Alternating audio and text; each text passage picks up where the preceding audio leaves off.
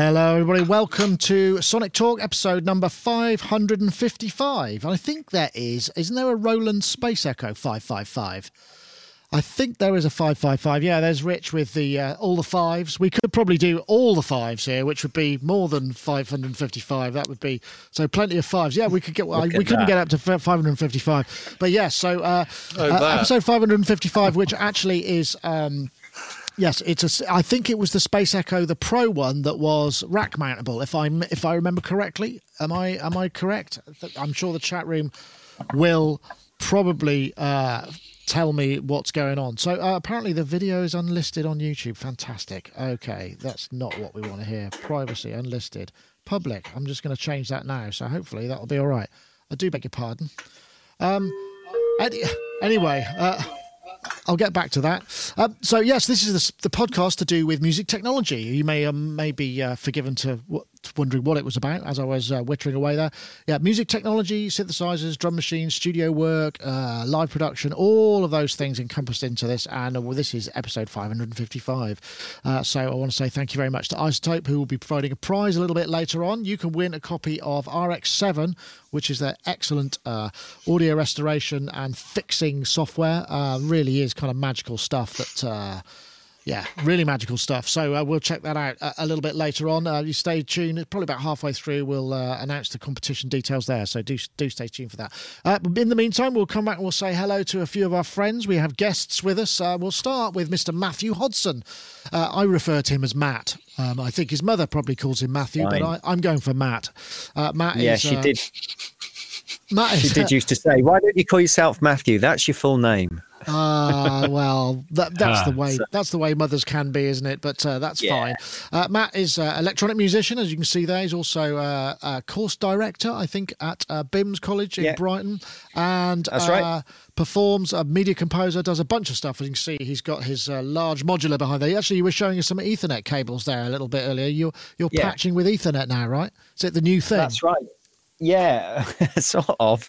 Got some new tiles, which allows me basically to send some signals over Ethernet from one case to another, which is pretty handy. It saves me having to have really long cables going from one place to another. So basically, I can send 8 CV and or audio signals over a normal RJ45 cable. I'm wafting this at you. I don't know if you can quite see it. Yeah, I can see that. Nice and simple. Just means you can rock up at a gig, plug one end into one case, one into another, and I'm ready to go, basically. That's very handy. Is it? Does it require any kind of electronics, or are they just simple patch panels? They're just passive patch panels, made by IntelliGel. Very useful. Really cool. That's good. So they seem to work for me. They're cool. Anyway, lovely to have you, Matt. It's, as ever, a real treat. And we'll say hi to Mr. Rich Hilton, who's over there in Connecticut, fresh back from the AES, which I think was it last weekend or last week? Muted. Somebody's going to have to take a drink. Already. It's not a good start. It was just about 1 week ago today that I was there. Okay. Rich, of course, keyboards with Chic and Nile Rodgers studio guy. So were you checking out the latest stuff? I mean, were you jonesing after anything particular, or was it just a social for you? It's both. To me, it's always been primarily a social event, but then I hear my friends going, I hate the fact that I got to talk to people all day. It's like, really? That's why I go. Because I can see gear anywhere, including online, but most people will ship it if you want it bad enough. I won't. Yes. Huh? What's that, Mark? I won't ship anything. I refuse. No, I understand, but you've got a different kind of business. But anyway, I wish I'd seen you there. I saw, tons and tons of friends. It was great fun. I saw lots of cool new stuff, a lot of new music software. I've got a pile of business cards here to remind me of some of the things I saw. Some of it was cool. Some of it wasn't as cool. It's interesting how many people are trying to do sort of iZotope / Synaptic-like things these days with regards to deconstructing audio and allowing you to change or remove things that heretofore you could neither change nor remove. And people are doing it variously well and in various ways. And there's also some cool little black box software that you just stick it on your tube bus and it makes everything sound better. It performs some sort of magical analysis and does some form of real-time manipulation of EQ in order to make every single instance of this music sound great according to some standard that they've decided. And then there was a bunch of cool hardware, a new API console, a new SSL box called Fusion. All the microphones were being shown. It was a lot of fun. And for me, it's also a father-son thing because my son Corey, who's in the business, and I attend together, which is nice. Great fun. Yeah, that sounds good. So was there a lot of audio networking there? Because every time I go to the sort of the more pro audio part of, whether it be Mesa or NAMM, or there's like, it's Dante seems to be one of the most pervasive, not pervasive, but the most dominant formats. But there are a number so there's a lot of audio networking, right? Yes, I do see a lot of that going on there, and a lot of hardware products. I'm not that deep in that aspect of our business, so I don't tend to devote a lot of my attention to it, but I saw a lot of it. And also possibly interesting is in the Javits Center, right next to where AES is taking place is NAB, which is the National Association of Broadcasters. So you've got some overlap in the functions of those two. And I imagine that part of it was present in both. But certainly it was present in AES. I just didn't spend a lot of time with it. Interesting. Well, just going back to the networking thing, if you were about to rig up a new studio or a new facility and you wanted some to do the cabling, would you go multi-core or would you go maybe networked and have like boxes at either end and see if it would that suit better, or is there no desire for that? Well, I can't answer that definitively from my own perspective because I haven't had to design a major facility in a long time, and for a smaller facility, I think I'd probably just run really good cable. But I could be talked out of it and I'd be interested. It's an interesting question. Absolutely. And I don't have a pat answer for you. Well, okay. No, I'm just curious about that because we more and more now. Certainly here, we bought a multi-core to run to the stage or the area where we do stuff, and we haven't actually used it because I just run a single optical cable and I've got an 8-channel mic preamp, which I just plug everything into that. But it seems like if we had larger facilities, more rooms, it would make sense. Or for live work, obviously that makes a lot of sense. But I really like the idea of getting an actual stage box. I mean, we use the X32, so it would be AES 50.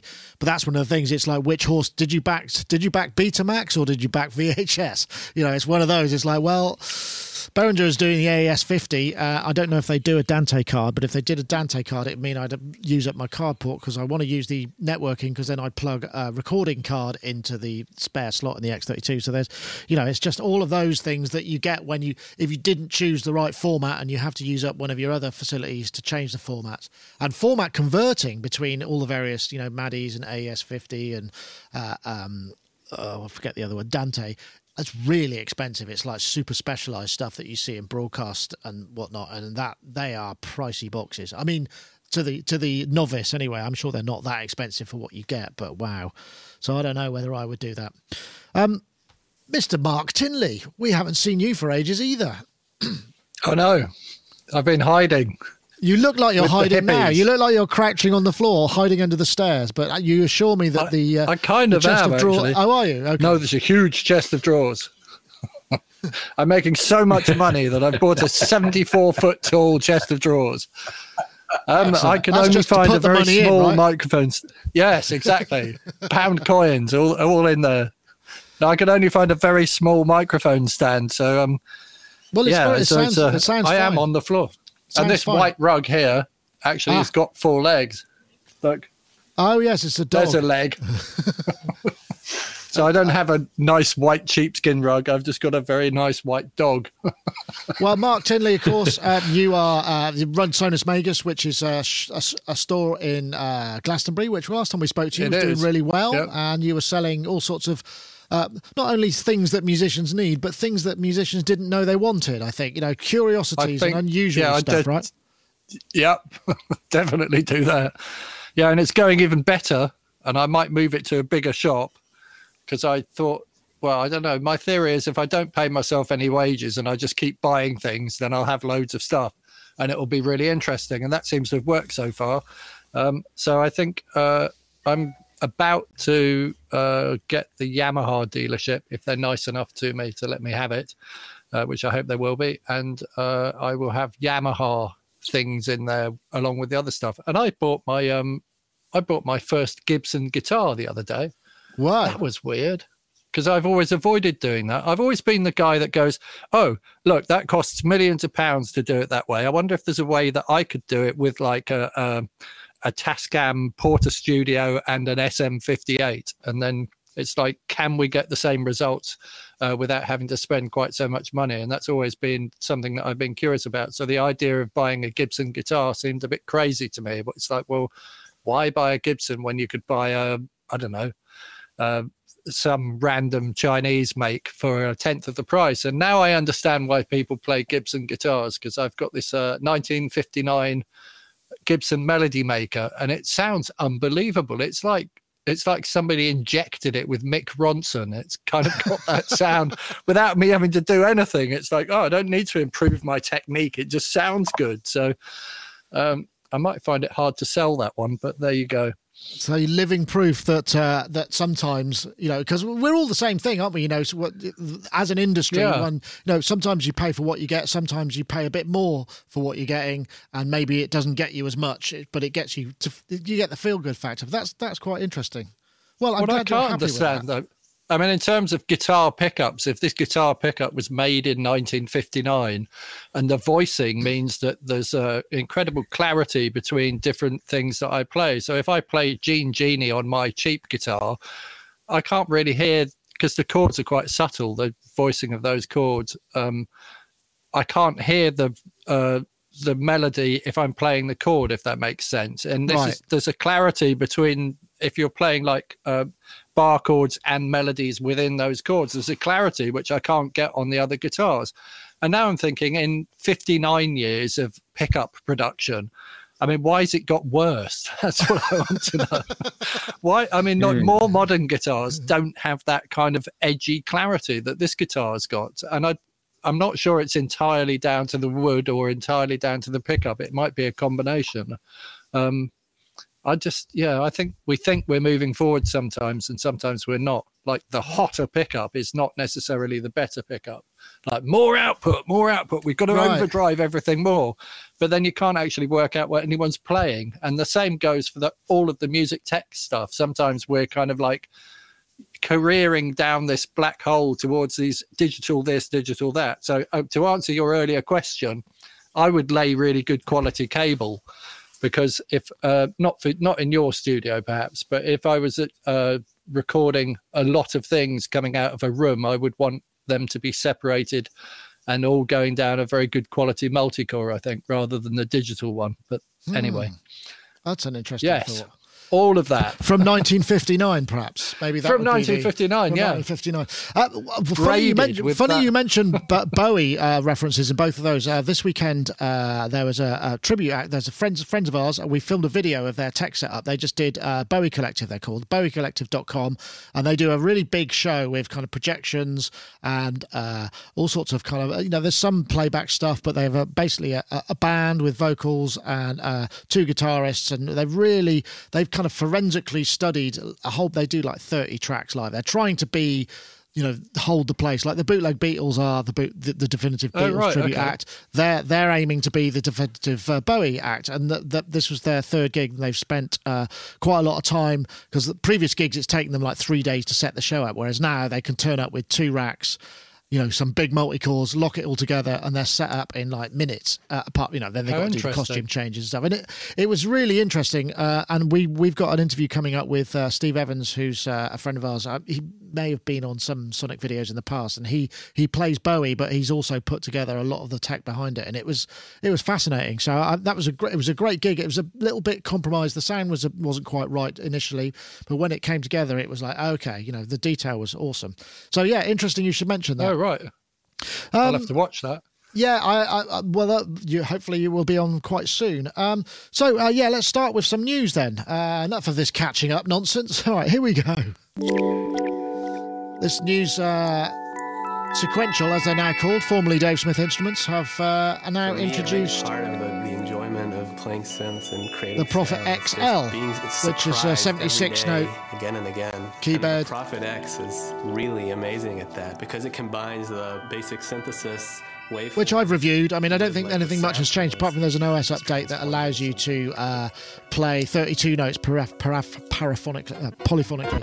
And this girl is amazing. Everything exciting. She's 19. There's so many stuff happening like these days, so it's just crazy. And like this Prophet is pretty insane. So many possibilities, but it's easy to understand, so you can spend hours having fun. Anyway, it's kind of one. It's a slightly sort of abstract video where it's just got players talking about synthesizers. There, Domi there. She was also there at the Mo DX, the Yamaha Mo DX, and really blew everybody away. I mean, she was just. You know, she is 19 basically, and she plays like she's been playing jazz. Well, she has. She learned from 3, and there was some other chaps as well who were there, also from the Mo DX. So sort of some quite jazz. But yeah, the news that there is the brand new sort of update to the Prophet X, which is the Prophet X. Which is the XL, 76 note keys, and a new OS update gives you 32 note polyphony, which, as one of my criticisms in the review, it's just not quite enough 16 voices, particularly if you're playing sustained pianos and what have you. So there it is. It's only about $400 more, which seems quite reasonable considering you're getting a completely new keyboard. I think it's a sort of a weighted affair as well. So I guess normally they seem to do the desktop version is the one that comes next. So that's kind of useful. I don't know. I mean, I'll come to you, Rich. You're a player, so it might be... I don't know. Have you had a chance to put your hands on one of these guys yet? Another drink for somebody? Rich is... Right, too. Well, you see, I've been typing a lot, and I don't want you guys to hear... I type loud, you know. That's fine. I type like a piano player. No, I haven't played this. But that is a fairly spectacular demo, and... I think it's Peter Dwyer, as a guy I know, who I did a session with, actually, with him and Avicii, actually, who's in that video. And Gil, of course, just toured with Utopia and is a stunning player. And that young lady is unbelievable for her age, or for any age. All the demos, there were 4 of them, and they were all spectacular and made the instruments sound great and were fun and musical. And I think it did everything that kind of video needed to do and made me want one. Okay. That's an interesting thought. It is. I mean, I have to say, you know, that it's another one of those instruments that came out. I mean, there seems to be delineation. Some of the kind of more established brands now, you know, the Dave Smiths, the Moogs, the Oberheims, you know, they're just kind of going, well, let's make high-end instruments, which is absolutely fine. But it did come under, people were like, wow, $4,000, that's a lot of money for anything. Well, it's expensive, you know? Yeah. It costs a lot of money. It costs a lot of money, but that's just the way it goes. But yeah, so that's what they've gone with that one, and you can get 76 kit. I think it's pre-order now, but it's not massive news in itself. But it's a deviation from the way that Dave Smith usually do it. But I do remember when it came out, people were saying, "Are you going to do a bigger one?" And there was no initial plan. So I guess that's good. Matt, I don't know if there's any point in coming to you with this because you're not really a keyboard guy. But have you checked the X out, the technology of the X at all? Yeah, the thing, you're absolutely right. It would be no good in my hands, but I imagine it's going to be great for those players. You got the semi-weighted keyboard in there. I think the things that excite me more are there's things like the 4 syncable LFOs with slew and phase offset, which would be quite interesting. And there's the other thing I really enjoy working with is loopable envelope generators. So for me, I'm you know, and how all of that modulates together, and there's the 16-slot mod matrix within it. So for me, that's where I start looking at things and I start getting excited in terms of how I would use this, not being a player. But just worth mentioning, there's also the 150 gigabytes of sample content in this one by 8DO as well, which is quite interesting too. So I don't know if that might be the first time they've partnered with them. That's right. The original instrument had that. I don't know if they've upgraded it. I mean, I think there was an update a sample pack that came out from 8DO that you could buy and load in, but it seemed like that they were sampling classic Dave Smith and sequential circuit instruments, which sort of felt a bit of an odd way to go. But I haven't had a chance to check that out. But yeah, I don't know if that comes as part of it. Well, I mean, you've got loop manipulation and sample stretching within those samples, so I'll be quite interested to see what sort of sample stretching that is and what that can do. Whether you can set, you can stretch samples to a particular BPM without things changing in pitch. No, it doesn't. You don't get that. You don't get time stretch and that side of things. It's basic from that point of view.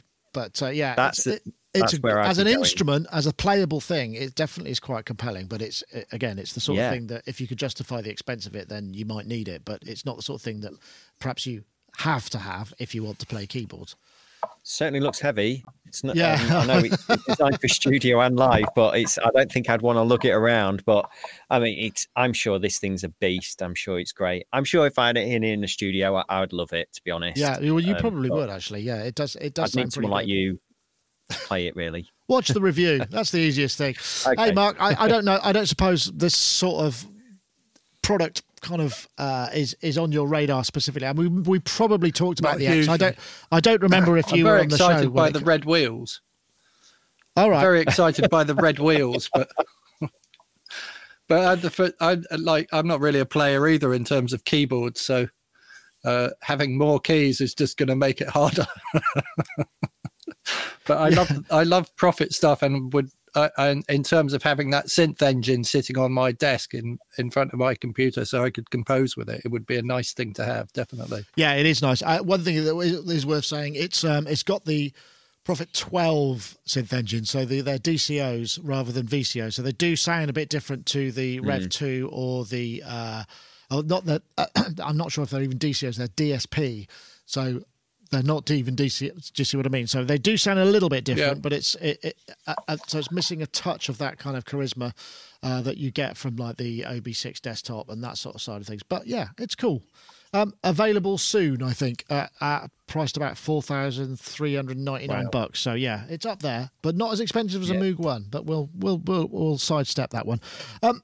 I should briefly mention, because Matt, one of the things you were talking about with the modulation and that side of things was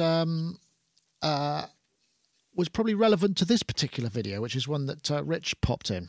Oh. This is the Cypher 2 FXpansion, and I don't know if we've talked about this, but I listened to these demos, and this is a great set of demos, but there are some great audio demos as well, which are truly astonishing. We think this might be a Parisi brother playing because it's so well accomplished. It does sound nice. Yeah, also the style of the playing. Right. In a minute, he gets into some stuff that sounds very Parisi-like. But what you can hear is there's lots of audio like modern FM. It really... This is Marco stuff, isn't it?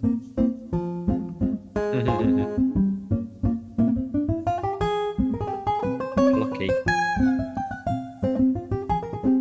Very gypsy jazz. Clever.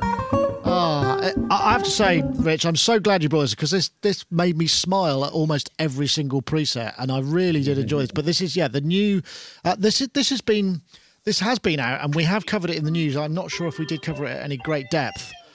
But there's the biggest selection of kind of MPE patches in one place. But there's this really good what we get. We get analog model expressive synth, 1,300 expertly crafted presets, and 500 of which are for MPE, which is the biggest lot there have been for ages. Yeah, it's up to 700 now. Is it right? Transmod. I mean, scalable. There was one. I'm trying to see if I can find it, but I think it might have been this one. There was just this amazing sound.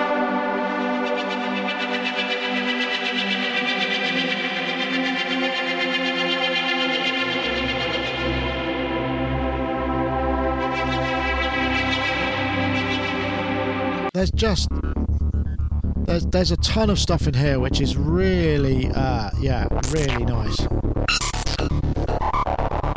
See if I can find this was it. Very organic. And this is controlled via MPE, presumably the Roly. Because Roly own FXpansion, it should also be pointed out. I don't know, Matt. I know that in terms of modulation and that side of stuff, you were. Yeah. This is one of the synths a synth that I haven't really listened to very much, but I'm thinking this feels like something new and something really quite special. Yeah, this is great. I got the original. What was the pack called when it all first came out? The DCAM pack, I think it was, the set of all of the synthesizers that came out. So you had Cypher and Strobe and what have you. And I knew some of the guys there at FXpansion back in the day, and I was really blown away by what they'd done here with these particular synthesizers.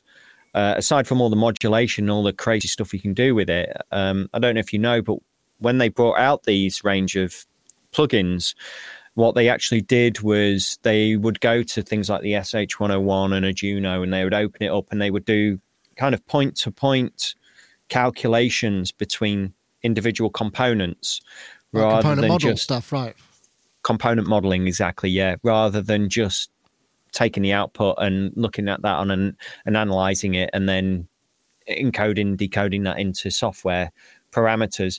So I remember beta testing them and crikey, being blown away. And I still use it. I've got them installed now, and they're my go-to synths.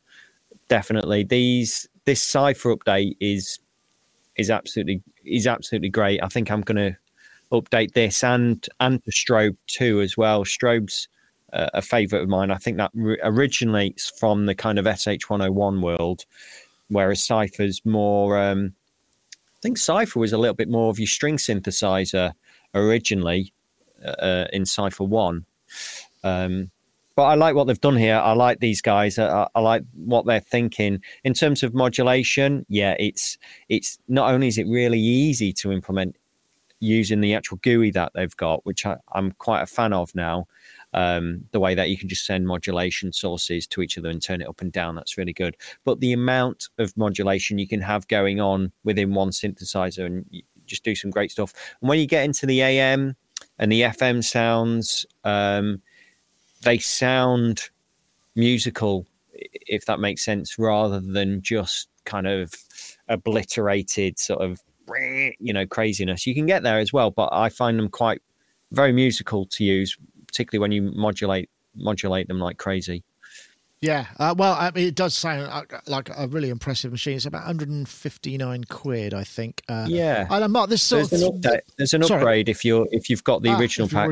I think there's an upgrade for about 79 quid if you've got the first one or something like that as well. That seems very reasonable. Mark, this sort of seems like it might be a bit more up your street. The kind of notion of this kind of mad modulation, and obviously being in the box is helpful for people who are moving around a lot and can't lug all their kit with them. Sounded good to me. There was a lot of, like Matt said, you've got like something that sounds like usable FM noise kind of melded into something that sounds like kind of filtered but big and wide. So it sounds like it would be useful for sort of cinematic kind of things, because there's a lot of like spatial width in some of those sounds and like nice smooth filtering, but with that the FM stuff seems quite well integrated, and those broken sounds quite often it's quite difficult to make those work within a sound. So it does sound quite interesting. I don't know that I've even heard of this. It's on version 2. You see, I've been hiding in that shop so long. I've missed this entire synthesizer. I probably ought to download the demo and try it. Yeah, actually. well, there is a demo available. You can download it from fxpansion.com. Rich, even. God, I don't know what's going on, but you brought this up. Your turn, because I know you're a big fan. Now we can take a drink for you. Yeah, you're a big fan. Oh no, you wouldn't stand a chance on this one. I'm already I don't know how many in. I know you're a big fan of the Parisi Brothers and a fan of the Roly stuff. I mean, have you tried Cypher too? Because it's definitely seems to be a good fit. You got it installed then, right?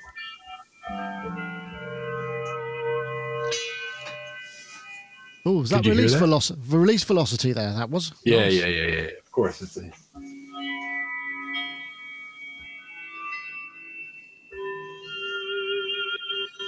Yeah, nice. Yeah, I love this thing. I'm just starting to dig into it deeply because it's a lot to listen to. There's 700 presets that match this thing, and then there's hundreds more that don't, that are just regular MIDI synth type. It just sounds fantastic. I love the interface. Pretty much Matt summed it up very clearly, and I don't really have that much to add. To me, because I got Strobe 2 first and fell in love with it, this thing is like a bigger Strobe 2 to me. It's got multiple oscillators. It's got more FM. It's got more modulation sources. But it's just like a big. I liked your analogy about Strobe 2 being more like a Roland Juno style voicing, and this thing is just much more elaborate. But they kind of lay out the same and they kind of operate the same, and I love the way they route the modulations, as Matt pointed out. So yeah, I'm impressed, and that's why I kind of called it to your attention. Yeah, and as we saw again, lovely demo from whichever one of the Parisis it may have been. Pretty sure that was Marco. Okay, is he the one who looks a bit like D'Artagnan? Yeah. Yeah. Well, Jack doesn't not look like D'Artagnan. Jack plays drums mostly on blocks and can blow you away on the blocks playing drums. It's ridiculous how good he is.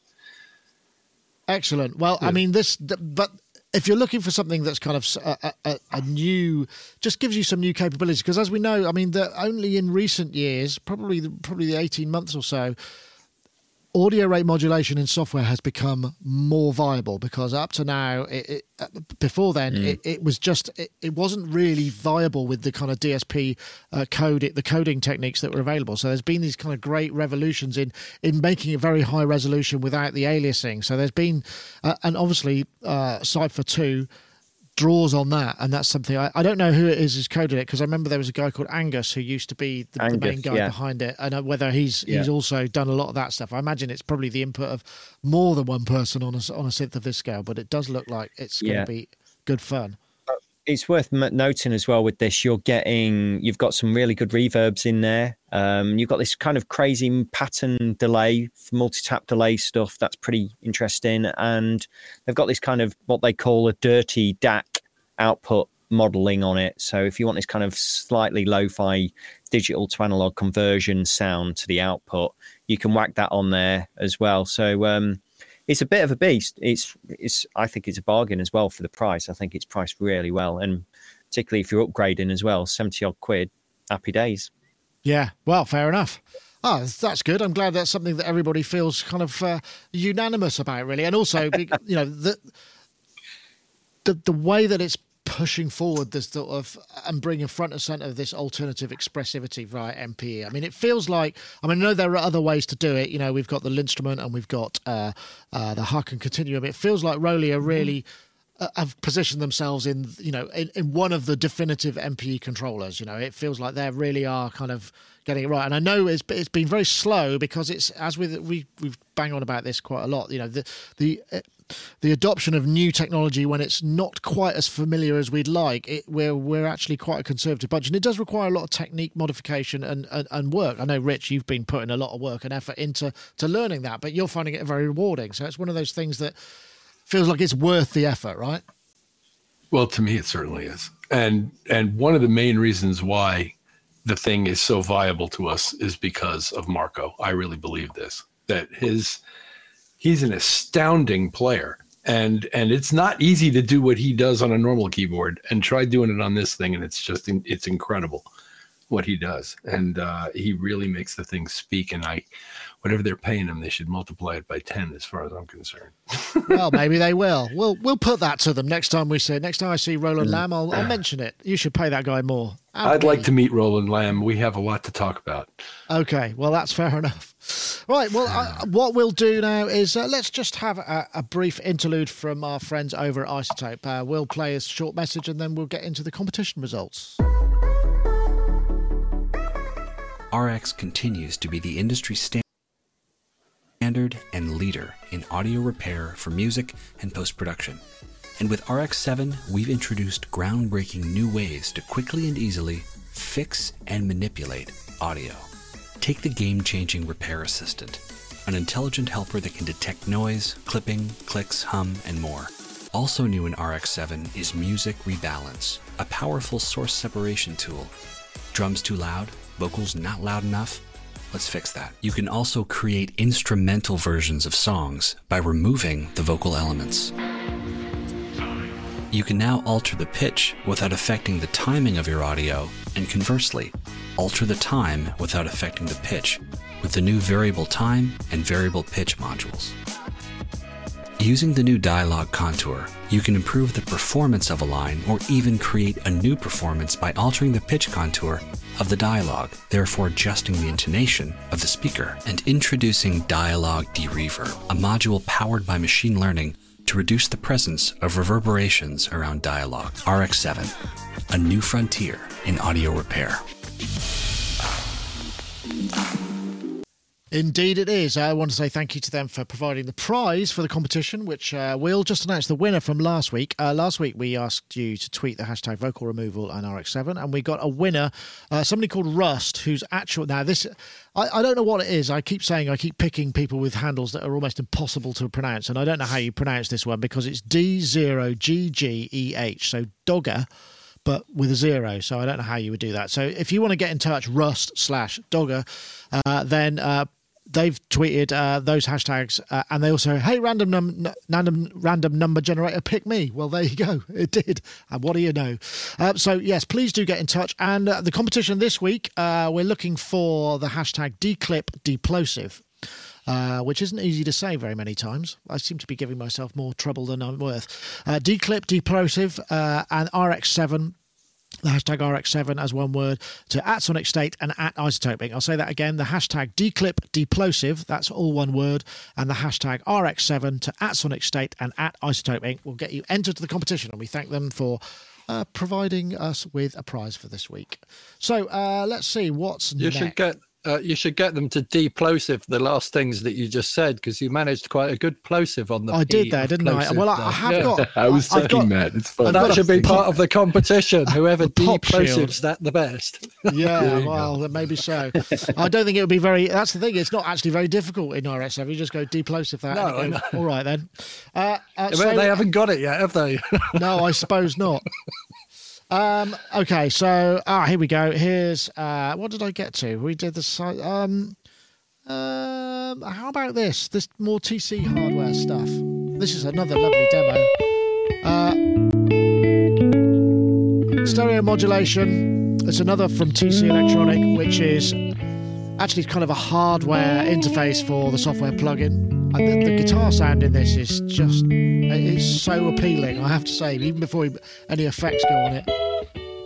And it's a sort of remake of, this used to be in like lots of pro guitarists' rack in the 80s and engineers, you know, but it's a very definitive, and it was very clean for its time as well. And it's what? I think it's, I thought I had the price here. 135 quid. Yeah. I could listen to that because it's just such an appealing guitar tone. But this seems to be quite a new thing. And obviously we've seen it with, we've seen this variation happening with synths with controllers. We've seen it happening with mixers and controllers, effects and controllers, or you know, certainly the Softube Console 1, which seems to be doing very well, seems to have kind of hit a resonance. They're selling a lot of those. So I'm wondering whether effects need this kind of thing, because back in the day, you know, there used to be the LRC control in the middle, and you know these things which kind of you put in your console. We're not having quite so much room here with these. So I'm wondering if this is a thing. Do you think this is a thing that's going to take off and really going to go play? I'll go to you, Mark, because I mean I know you used to work in a lot of bigger studios, and you know probably remember the LRC and the there was a great one for the Yamaha Rev 1, which looked like the center of a spaceship, and it was almost like an accessory you had to have in your studio to be taken seriously. And whereas this is, you know, a very different thing, but it still has a purpose. I love the way that it looks, but there's a but, isn't there? Yeah. I love the way that it looks, and I want one just because I like the way that it looks. It could have those lined up, you know, when I'm working on stuff to just press buttons on. But how long are they going to support it for? Because if I go out and buy the hardware version of that from 20 years, 30 years ago probably now, I can put that in a rack and I can utilize it and it will work. But in 30 years time, will this piece of hardware still be supported, or will it just be like many, many, many pieces of plastic I have come through my shop where people walk in and they go, "Oh, I found this, mate. Is it worth anything?" And I'm kind of like, well, no, it's totally unsupported and there's no drivers for it. And if you want to run Mac OS 10.4, yes, it might be useful for something, but actually realistically, no, mate, you just want to chuck it in a skip. So I don't know. I don't want to be too cynical, but let's stop throwing things, things just go in landfill all the time. And it's a nice looking thing that if it's supported, shall I say everything again or stopping now? Okay. No, I wonder if it's. I just said everything twice. Sorry. No, I do wonder if it's actually got just generic MIDI control mode. I can't tell from the detail. If it has that, and you could utilize it in other ways, then it's brilliant. And I want one. Well, I want one anyway, but. Yeah, it's got that sort of appeal, hasn't it? That the Volkers did, and the little boutiques. They just sort of feel they've made something desirable, even though you might not necessarily need it. I know, Rich. I mean, I'm guessing also you have spent and do spend time in big studios where these things have a function because the master unit was so massive, and you'd leave it. It would be in a room somewhere, and you'd have this remote control for it. This isn't quite so necessary, but do you need that level of control for effects? I mean, is it something you're likely to be wanting to tweak in real time a lot? I think that there are plenty of people who will, because knob twisting's a very popular sport these days, and hardware interfaces for software-driven processing makes perfect sense to me as a product in this climate. And the thing sounds fantastic. No question about it. It sounds great. So, yeah, I think it's a cool product. I didn't catch the price. Do you recall what the price is? It's £135, so probably $140, I'd imagine. Including the hardware controller? Yeah, I believe so. That's quite reasonable. Okay, yeah, sure. Why not? It's a heck of a nice chorus box you got there. Yeah, well, I suppose a guitar pedal for that. I mean, obviously, it doesn't work in the same way. I mean, we should point out that Behringer owned TC Electronic. That's probably why the price points are being hit so low, because they just can stamp them out in their massive factory. So, fair enough. Well, if I'd known that, no, I'm just kidding.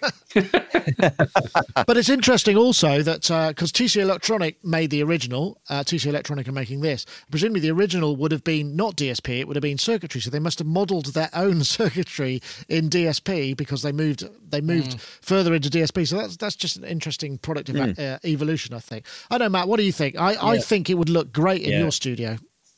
Don't you reckon? I mean, Rich just said it really.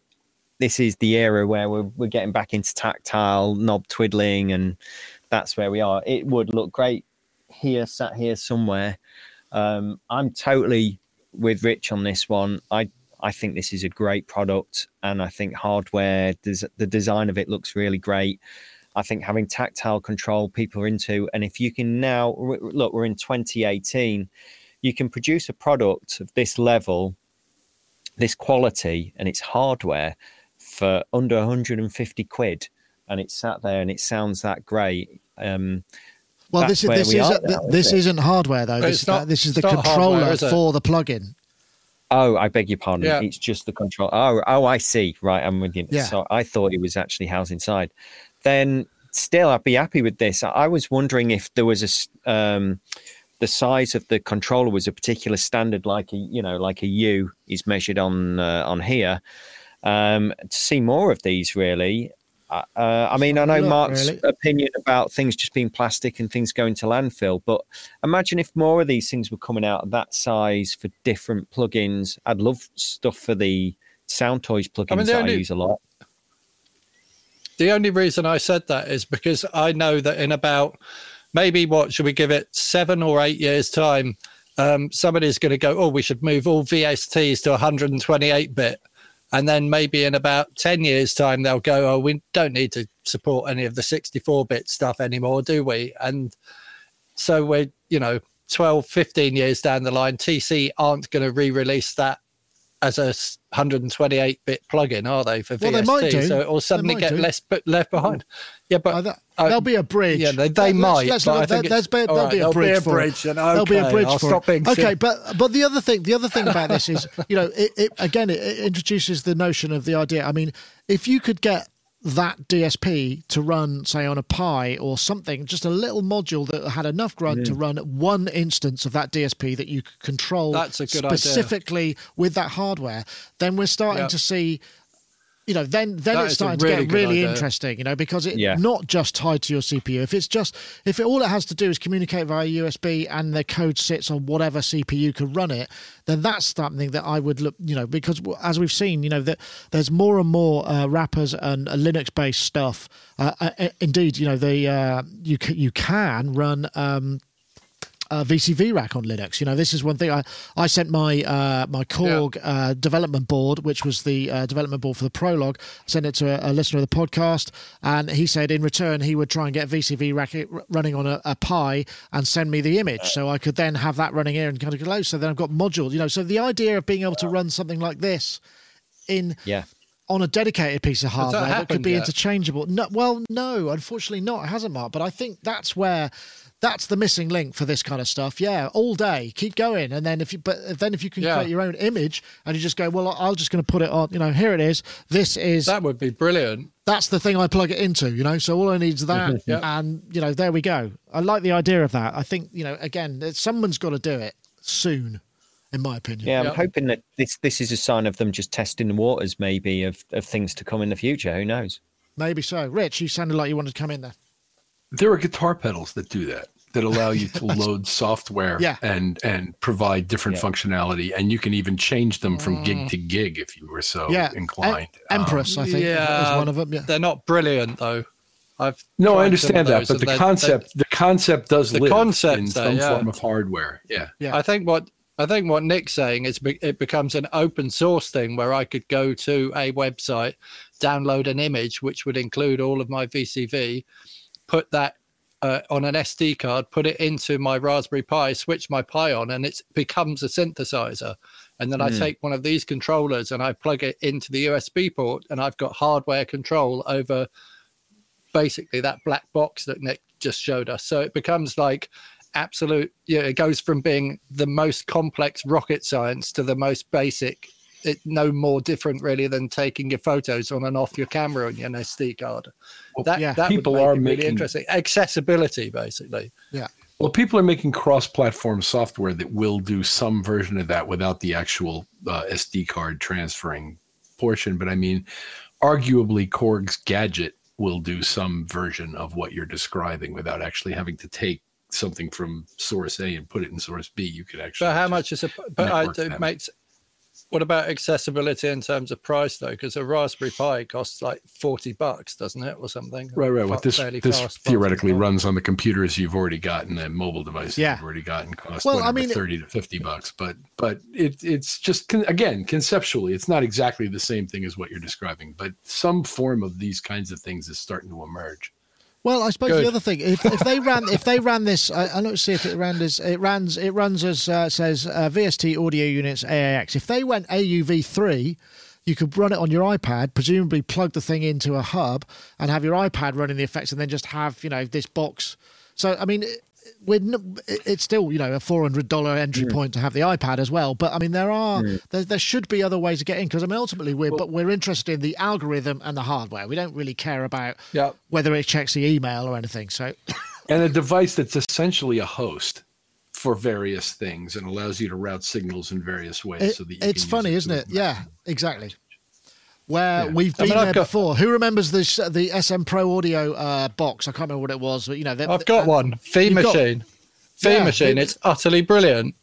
My V Machine is an Ensoniq SQ80, so it has that running in it as a VST, and a couple of other weird drum machine things that are 32-bit VSTs that I can't put on my 64-bit machine. So it just sits there, and it's like a standalone sampler. It's almost like having an SQ80 in my kind of setup without having to have an SQ80.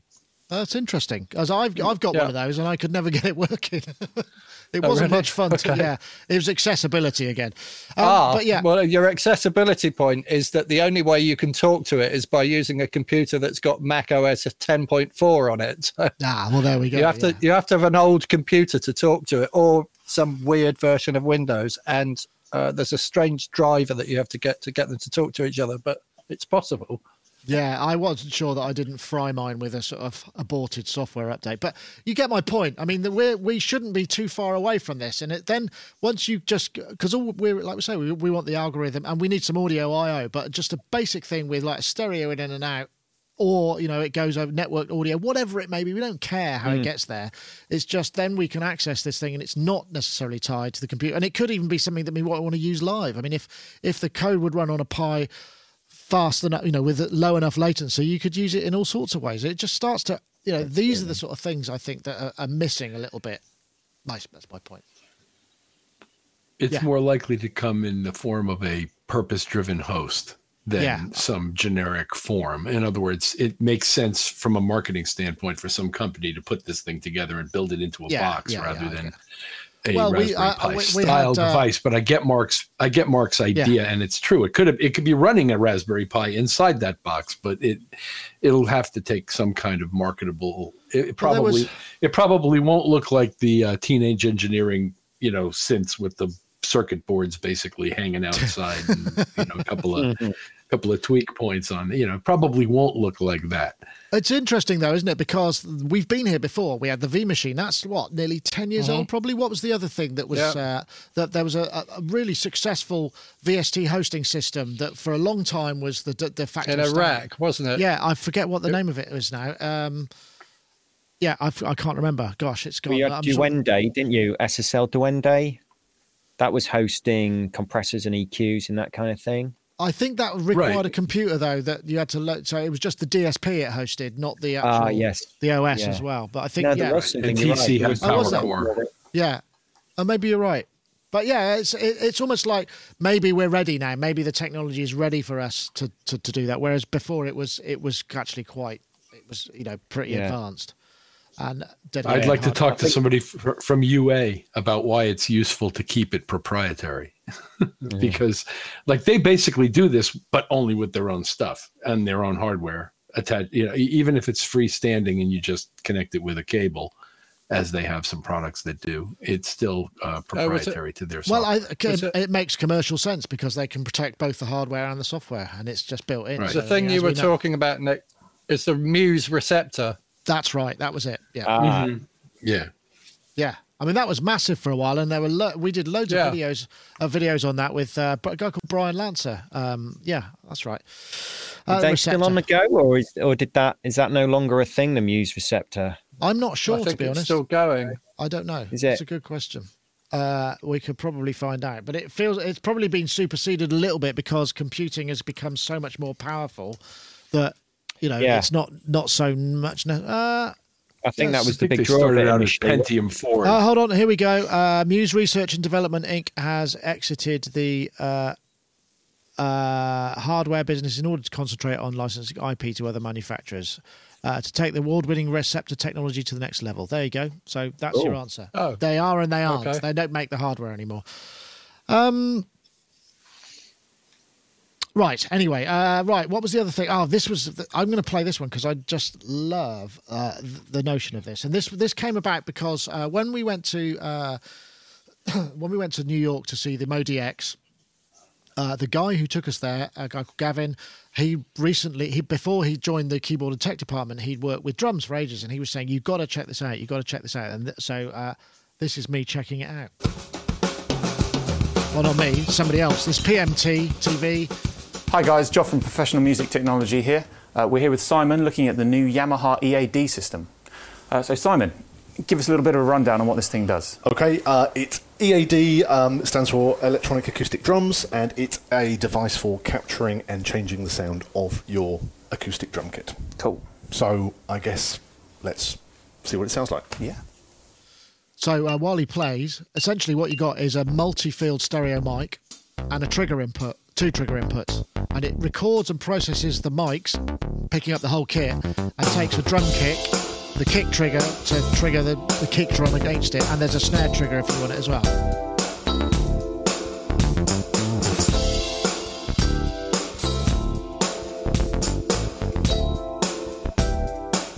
So he runs through various different kits, and there's DSP in the box. So, I mean, as I famously say, I won't play the whole thing, but the concept of the, because we've all mic'd up stereo drum kits, a drum kit with a stereo mic and maybe a kick drum, and that's it. And you can, in the right room, you can get a great sound, but it requires careful placement, a nice sounding kit. I mean, depending on what sort of sound you're going for. And what this does is you bolt the mic either on the front or the back of the bass drum, and it picks up the kit around it. And it has pretty good sound rejection properties. I've been watching some videos where people have been using it live. So they take the stereo feed out of the thing, send a kick drum, maybe have another mic on, the hi-hat, say, if they want to take that separately.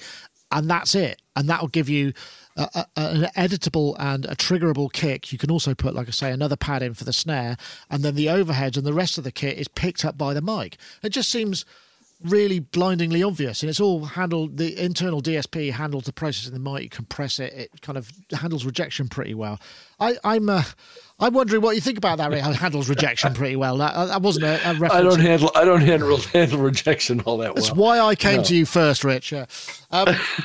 So it seems like a really no-brainer idea. It seems like a very clever idea, and in some ways, okay, it's not going to sound as great as you or somebody who's got years of experience micing up a drum kit, spot micing it, getting that. But as a sort of bolt it on, get it going, it seems like a really interesting concept.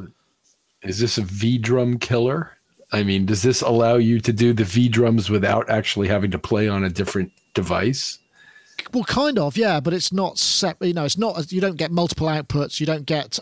You don't get that many triggers, but you do get the other stuff. Well, as somebody who sort of doesn't like V-drums very much, it's not a product for me, but I can see why it exists, and it seems like it would be an effective product and a marketable product for people. But it's not something that interests me personally. I guess I feel like one of the sharks on Shark Tank right now. So I'm out.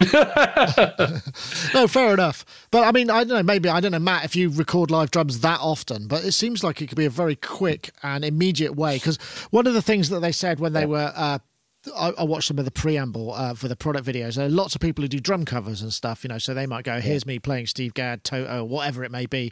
And to get that sound, you need like thousands and thousands of dollars worth of kits, microphones, and the knowledge and the ability to do it. I mean, with this, you're not going to get exactly the same by any stretch, but it seems like it just seems like a really innovative and interesting idea.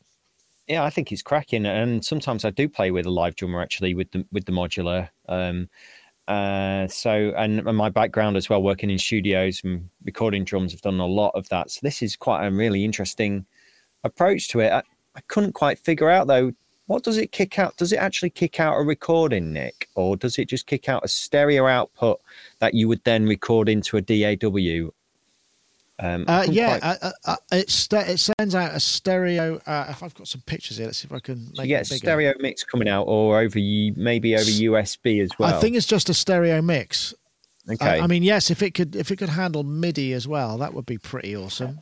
That's the sense. So you can plug in foot controllers, which you can then manipulate stuff on the fly as well, because like you said, it's got DSP on board, so you've got compression and reverbs and things like that.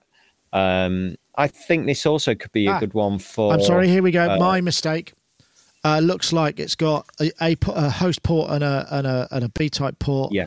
And then you've got outputs and left and right and 6 inputs. I'm not quite sure what goes on with that, but that looks... So it's fairly basic. I mean, I guess the thing is it's trying to simplify the concept of just micing up a kit and getting a kind of, in some way, a live kit sound with DSP that's dedicated to processing that stereo mic to get as much out of the kit as you can without having to get too tweaky. Yeah, whack it in a rehearsal room while you're rehearsing away. And get a decent sound from your drums when you come back and listen to your rehearsal with the band. That's the initial way that I could think of using it. I think in a studio, I would go into a studio and I'd mic the drum kit up how I'd want it to sound. But for those that can't afford it, I mean, this is $629. So, if you can afford this, then you could set up a drum kit anywhere essentially. And get a pretty good sound from it. What I like about this is that you're going to get all the nuance from the drummer still. You're going to get, all the nuances on the hi-hats and the fills and the feel and the velocity and all that. Hopefully all of that's still retained in the final output. I'm just looking at this. It's actually you can import your own samples as well, so you can use it if you're just triggering the occasional sample. You can add additional pads to trigger those samples, so it's extendable. It will record audio by the looks of things. It record and playback 16-bit stereo. I'm just seeing functions. USB audio and MIDI. So yeah, you're right. So you could you can take out they're starting to look quite useful in that respect. Yeah, absolutely. If you can take the MIDI from that kick and snare trigger as well and record that into a DAW in real time, you end up with audio and you end up with essentially all the MIDI for things, and then you can do quite a lot with that afterwards.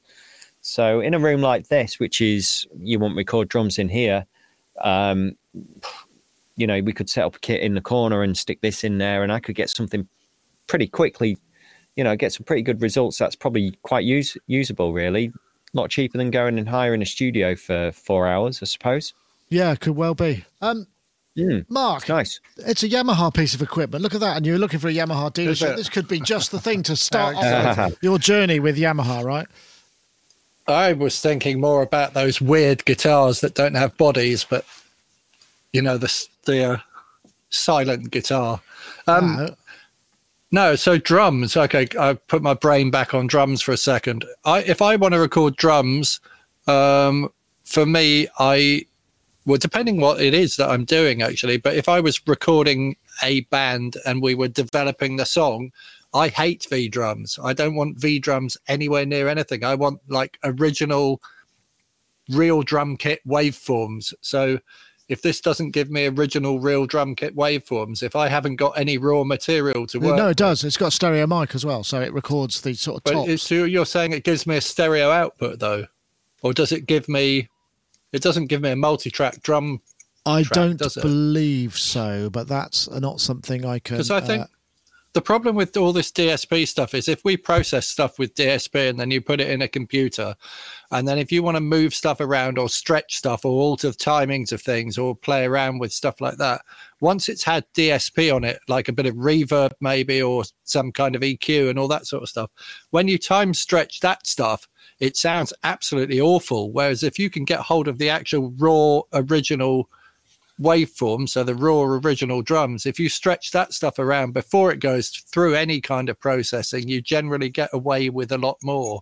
And that goes for all instruments. So if I'm recording guitar, I want the clean guitar as well as any processed guitar, because if I want to time stretch my playing to make me sound like I can play, I want to time stretch the clean one and then dump it through a whole load of processing to make it sound like it's going through an amp or whatever.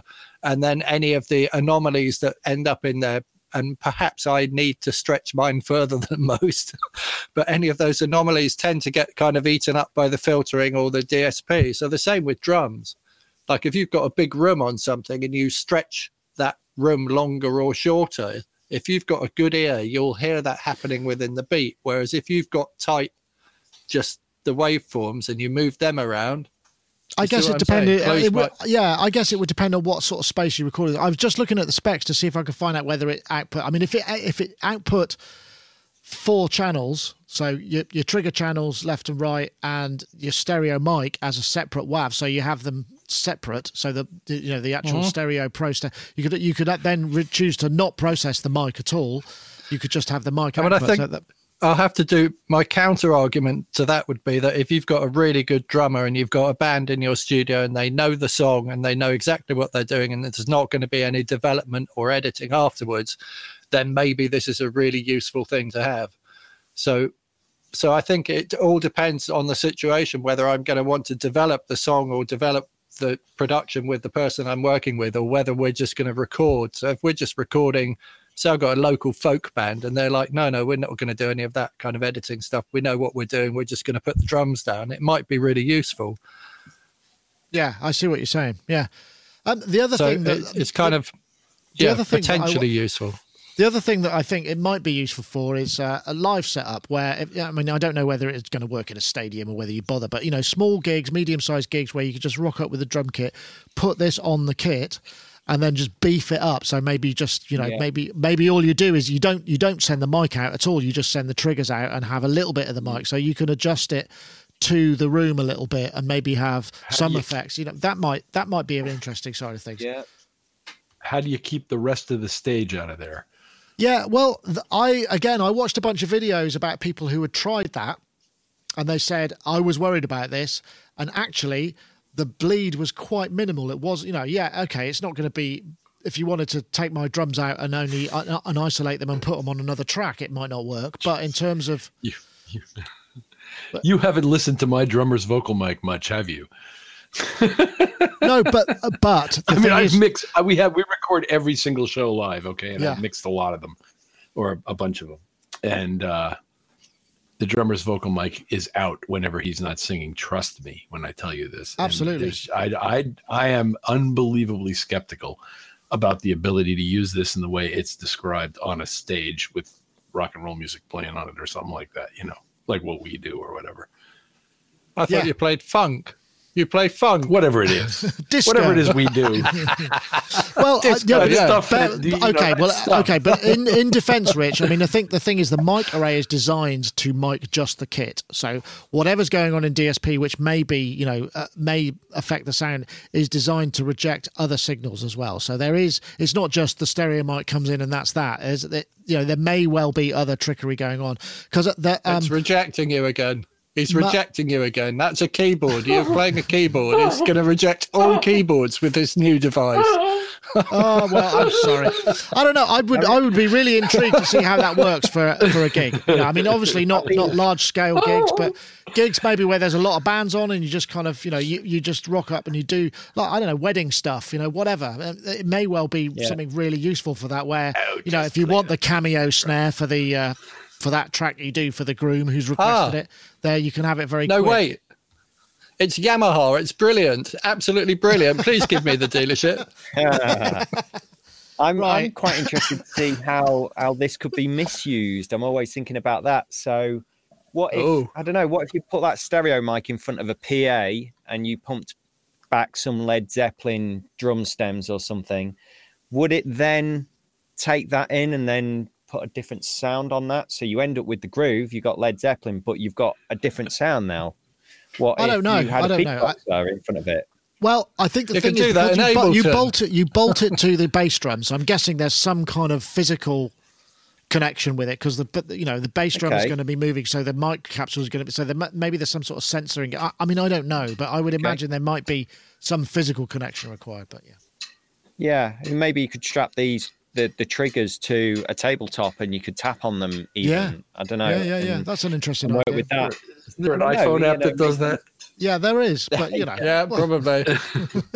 There is. There is. Yeah, there is. I can't remember what it was called, but I remember using it. I've got it on the phone if I want to look for it. Yeah, that's all right. We're fine. I remember doing something with that anyway. Okay, well, I feel that's probably a good time to end the proceedings, and thank you. Actually, one thing I did forget to mention, we're doing an event in Bristol on the 24th of November. If you check out the site, there are details for that. You can click a link, selling tickets in advance. Please do come along. We're going to have speakers, people showing. We've got Will Gregory, Aidan Nutley, and Dave Spears and Ty and Wynn showing up with synths, instrument setups. We're going to do interviews based around those with demonstrations. In the evening, we've got performers as well, Battery Up Orchestra, and also Chris Calcutt and others to be announced. But that's coming out on the 24th of November, Saturday in Bristol at DBS Music. So please do check the site. I'll put a link to it in the show notes. You can get your tickets in advance, and it's all going to be smashing. And there's a bar, so don't worry, you'll be able to have a bit of social as well. So folks, thank you so much for joining us. Mark, it's lovely to see you. Really enjoyed that. I keep telling myself I must come down to Glastonbury and visit your shop. I just have been very remiss, but I will, I promise. I'll play you some of my stranger audio recordings, which I've realised I can't actually publish, but I've got a little Zoom recorder running in the shop, and some of the conversations are really quite outstanding. But the most recent one was I was being told by this woman with a very strong East London accent about a website on YouTube called Transgender Investigations, in which they cite that Prince Harry and Pippa Middleton are both transgender.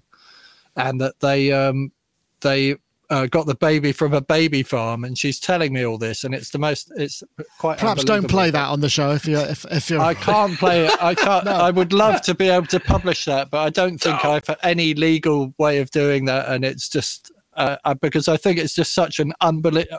Or many of the conversations in my shop defy belief so far that I you want a record of them. I have to present them in some other way. Yeah. Well, Mark, thank you for joining us, and we'll hope to see you very soon. So that's been great. Indeed, yeah, great. Okay, look forward to it.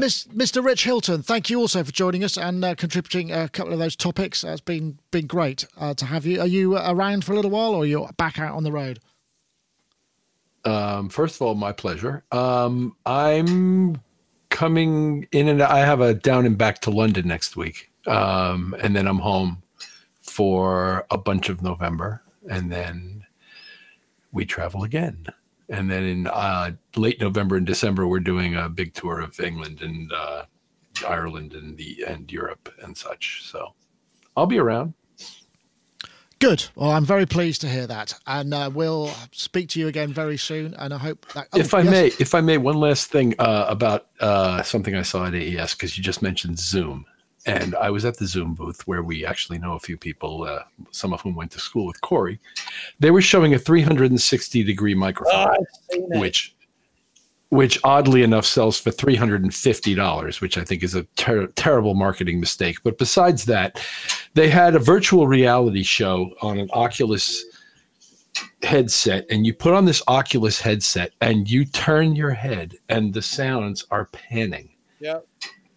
It was remarkable. It was absolutely remarkable. Wow, that sounds good. Yeah. I think Gaz saw some headphones that did that as well, where you got a listener perspective. It was like Waves head tracking or something. Well, we'll have to check that out, Rich. But this is matching the video that you're seeing in the Oculus headset. Ah, right. Okay, got you. The audio recorder's got a gyroscope in it, hasn't it? So it knows where it is when it's recording the sound. And then it keeps the gyroscope information somehow. Wow. It's all locked together. It's really clever, really clever. Yeah, it was incredible. And I had to mention it before we said. Well, thank you very much.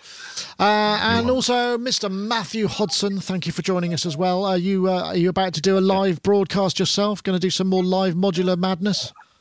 I should have. I must do that again. It was great fun, actually. I did that after one show and we had a right laugh. No, I'm going to chase up the record label because I delivered some demos recently. So I'm kind of interested to know what they think of that. And I think I might go out and treat myself to this new Electro Harmonix Grand Canyon delay looper pedal as well, which looks really good. Quite like the look of that. Yes, we were going to talk about it, but we just didn't quite have the time. But yeah, that's the Electro EHX Grand Canyon, which is actually $249. So probably similar amount in the UK, but it did sound very good. Maybe we'll talk about it next week when you've bought it and you can tell us about it. How about that? Yeah, that'd be radical. See how it works with the old modular. Yeah. Well, thank you, everybody. That, once again, is the end of episode 555, which we're talking of a delay pedal is sort of quite apt at that. Just wanted to point out, before we go, if you want to enter the competition to win Isotope's excellent RX7, we're looking for the hashtag #DeclipDeplosive and the hashtag RX7 to @SonicState and @Isotope Inc. That's it for this week. Thank you very much, everybody. We'll wave you off and see you all. Hang on a minute. Oh, wait. What's going on? 555 is the number of an IC that people make square wave synthesizers from. Wow, okay. The 555 is the heart of the Atari Punk console. Right. I think we ought to mention that.